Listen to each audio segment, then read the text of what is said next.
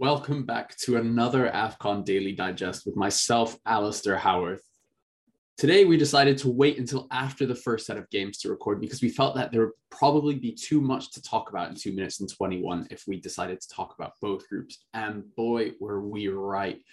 In one of the biggest shocks in recent years in international football, let alone African football, Algeria, the holders, the team on a 35-match unbeaten run, have been knocked out of the Africa Cup of Nations after coming bottom of their group. They went into the final game of the group against a strong Ivorian side, knowing that nothing less than a win would do.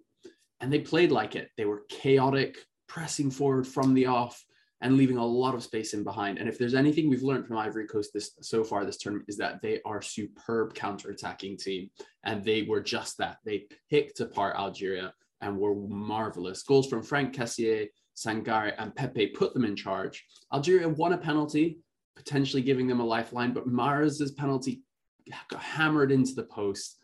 And they eventually did get their first and only goal of the tournament through Bendebka.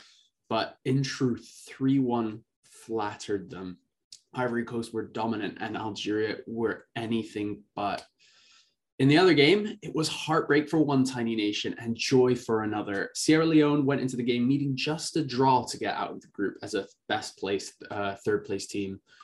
But a lovely worked free kick from and leading to an excellent finish from Pablo Gane put the Guineans in front. Equatorial Guinea were excellent. They defended well and counterattacked really, really well.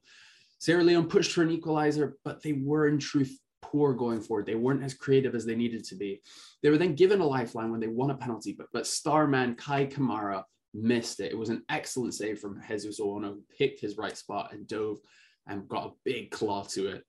But one team lost is another one's gained. Sierra Leone only got 2 points, which means that the 3 points that the Comoros got from beating Ghana earlier in the tournament means that they will go through to the next round.